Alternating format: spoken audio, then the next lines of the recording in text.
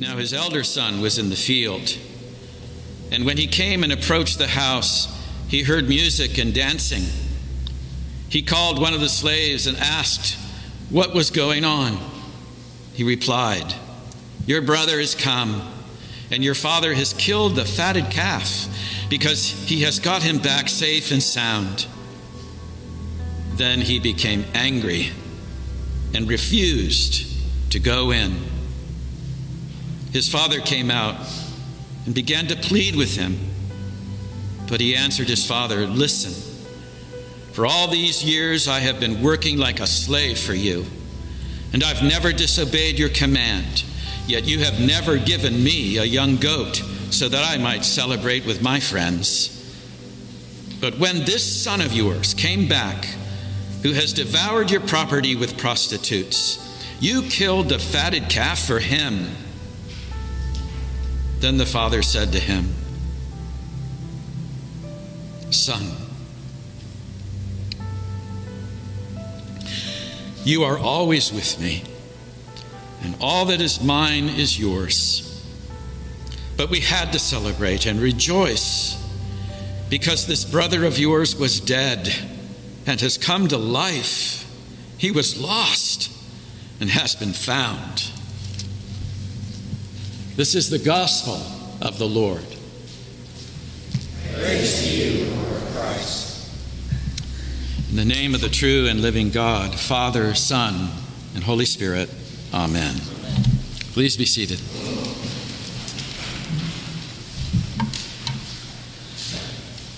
I can hardly ever get through reading that gospel without a little choke. It's so profound, so tender, and so vividly real. We were in the Picos de Europa, the peaks of Europe, a mountain range in Cantabria, Spain. It's linked to the Pyrenees, but it ranges all the way through the northern part of Spain, all the way to Galicia. And it's a magnificent mountain range. In fact, I think it's even grander than the Pyrenees. And we were taking some time to study and to reflect and to trace the route of the Camino de Santiago, the great pilgrimage in Spain, the way of St. James. And Cantabria is a magnificent part of the world. In the northern part of Cantabria, it's called the greening of Spain because it's so lush and green by the ocean. This Bay of Biscay is next to the Atlantic Ocean, and everything is just brilliantly beautiful, lush and green in the countryside. And then when you move south, you come to the mountain range, the Picos de Europa, and they just are incredibly beautiful. And our son Jonathan was with us, Nancy and I, and we were just kind of touring around, and John, who knew Spain because he lived there for I think 7 or 8 years, knew the terrain. He said, "Hey, Dad, Mom, there's this monastery down here. It's one of the places of the Camino. You might want to check it out. It even has a relic of the true cross." Well, he didn't need to convince us. We just wanted to see it. And so we did. And what was fascinating to me about it was that while this monk was telling the story of the cross and the relic of this true splinter of the cross of Christ, my attention and awareness went left. And I saw this transept, this darkened hallway that was lit by some votive candles. And then at the end of the hallway, there was one shining light that was descending, illuminating a full-sized reproduction of Rembrandt's painting, The Return of the Prodigal Son. I was stunned by the painting. And if you've never seen it, I encourage you to look it up. Father Henry Nouwen wrote a book on the return of the prodigal in which he uses this painting by Rembrandt as an illustration and story of the prodigal son. Powerful. And every third year of Lent, we have the privilege of hearing it once again. We've heard it so many times, but I want to focus in on two kind of basic fundamental realities that have come to me in my study this year. in this time, in this point of my own journey and our journey together. It begins this way with these astonishing words, the context of why Jesus told the story. Listen to this. By this time, a lot of men and women of doubtful reputation were hanging around Jesus, listening intently. The Pharisees and religion scholars were not pleased, not at all pleased. They growled. He takes in sinners and eats meals with them, treating them like old friends. Their grumbling triggered this story.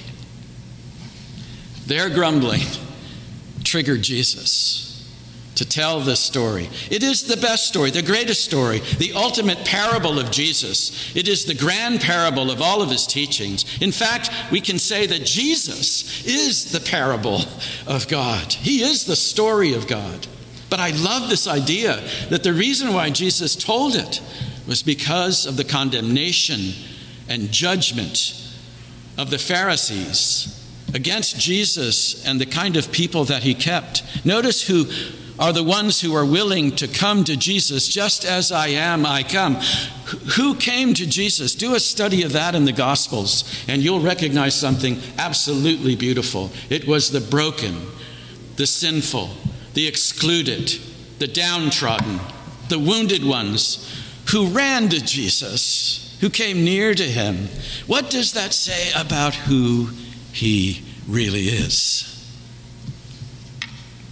So this entire context of the parable, this controversy with the scribes and Pharisees, Jesus is revealing the heart of the Father. Jesus is the one who makes the heart of the Father known, revealing his solidarity with us. Jesus did not in any way agree to disassociate himself with those that were excluded and the sinful. In fact, he celebrated with them. He had table fellowship with them. And if that messes up your theology, read the gospel again. All right, two things. I'm not going to go through the whole story, although I'm sorely tempted. But in the interest of time, remember that this story is about two sons. These two sons who believe their own story and narrative is more important than the story of love. And we're a lot like these two sons. I think they play their part in our life and our journey. Call them sons, call them daughters, call them children. We represent these roles in our life. First, there's the prodigal son, the one who demands everything he wants from his father's inheritance, and who makes this kind of decision fundamentally, I'm going to go for it. I'm not going to stay here. I'm going to allow the deepest desires of my heart to be gratified, and I'm going for it. I'm independent. I don't need this kind of thing. See you later, and I'm out of here. And then there's the other son, the dutiful son or daughter who has done everything by the book, who has obeyed every command, who's never hurt the reputation of the family system, who has done it all his life, who's worked so hard, calling himself a slave of his father, and then becomes bitter and angry and resentful when he sees this son of yours, which was his brother, come in and take everything for free. He did not earn it. And so we go back and forth from this independence and this kind of rigid authoritarian obedience and resentment towards anyone who has it better than we. But you see, what's really going on here is that this is a story also about a father. And the father loves his sons, his daughters, his children.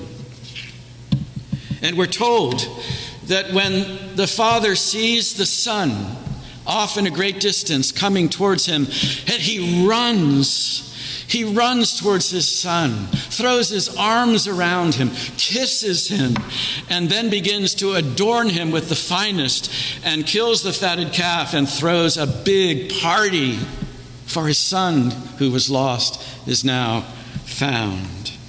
Why? That's the big question.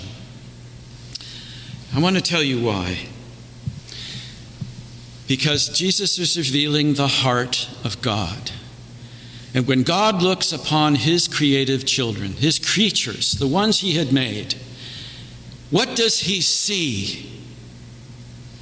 We're told in Genesis chapter 1 that God created each and every one of us in his image. That means that we are like God in his image. And therefore God says in that creation story, this is good. This is so good.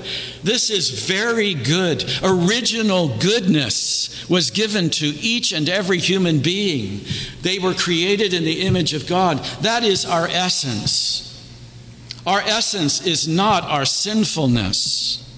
Our essence is not low anthropology, a deep and profound low of view of human nature. I don't go for that. I go for a high understanding of who we are, because God declared us as inestimably valuable and worthy and good.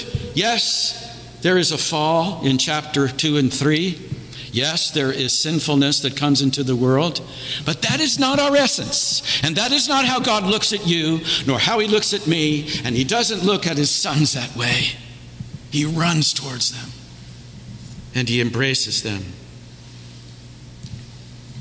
And so, Jesus reveals something very profound about the heart of God. How is God looking at you this morning? What would be the expression on his face when he looks at you? My friends, he's singing over you. He's delighting in you.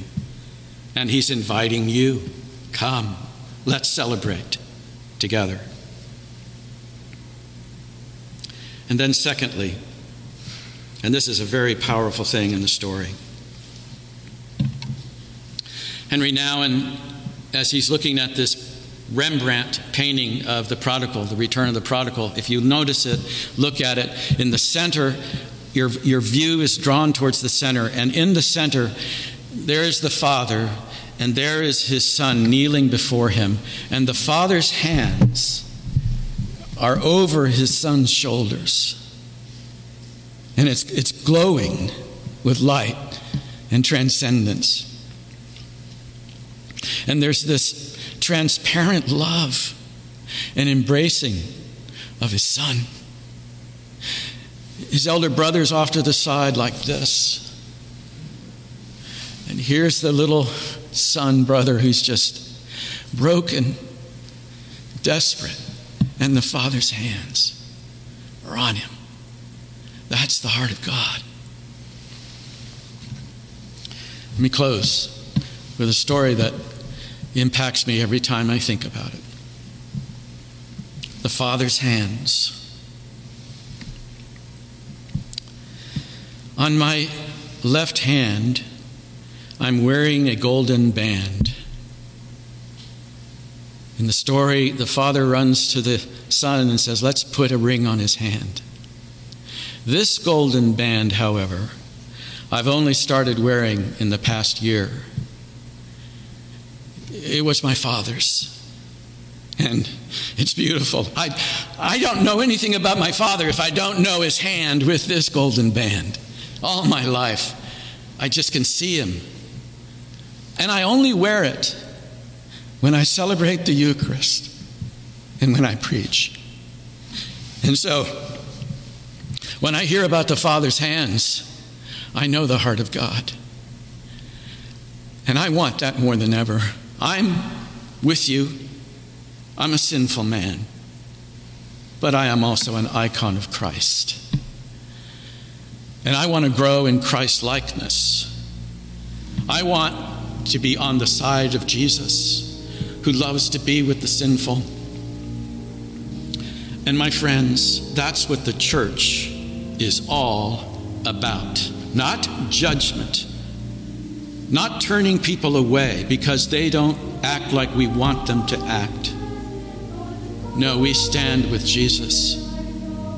We stand with the Father's hands because he loves us so much. So as we consider this today, my friends, no matter where you are on this journey, it's never far enough away from God. He wants us home anytime we are there and want to return to Him because He loves us so much. And when you have that as the core reality of your being, no matter what happens to you, life is beautiful and good and true. Just think about this. When you're worried or fearful or hurt, think about the Father's hands over you, because that is reality. Amen.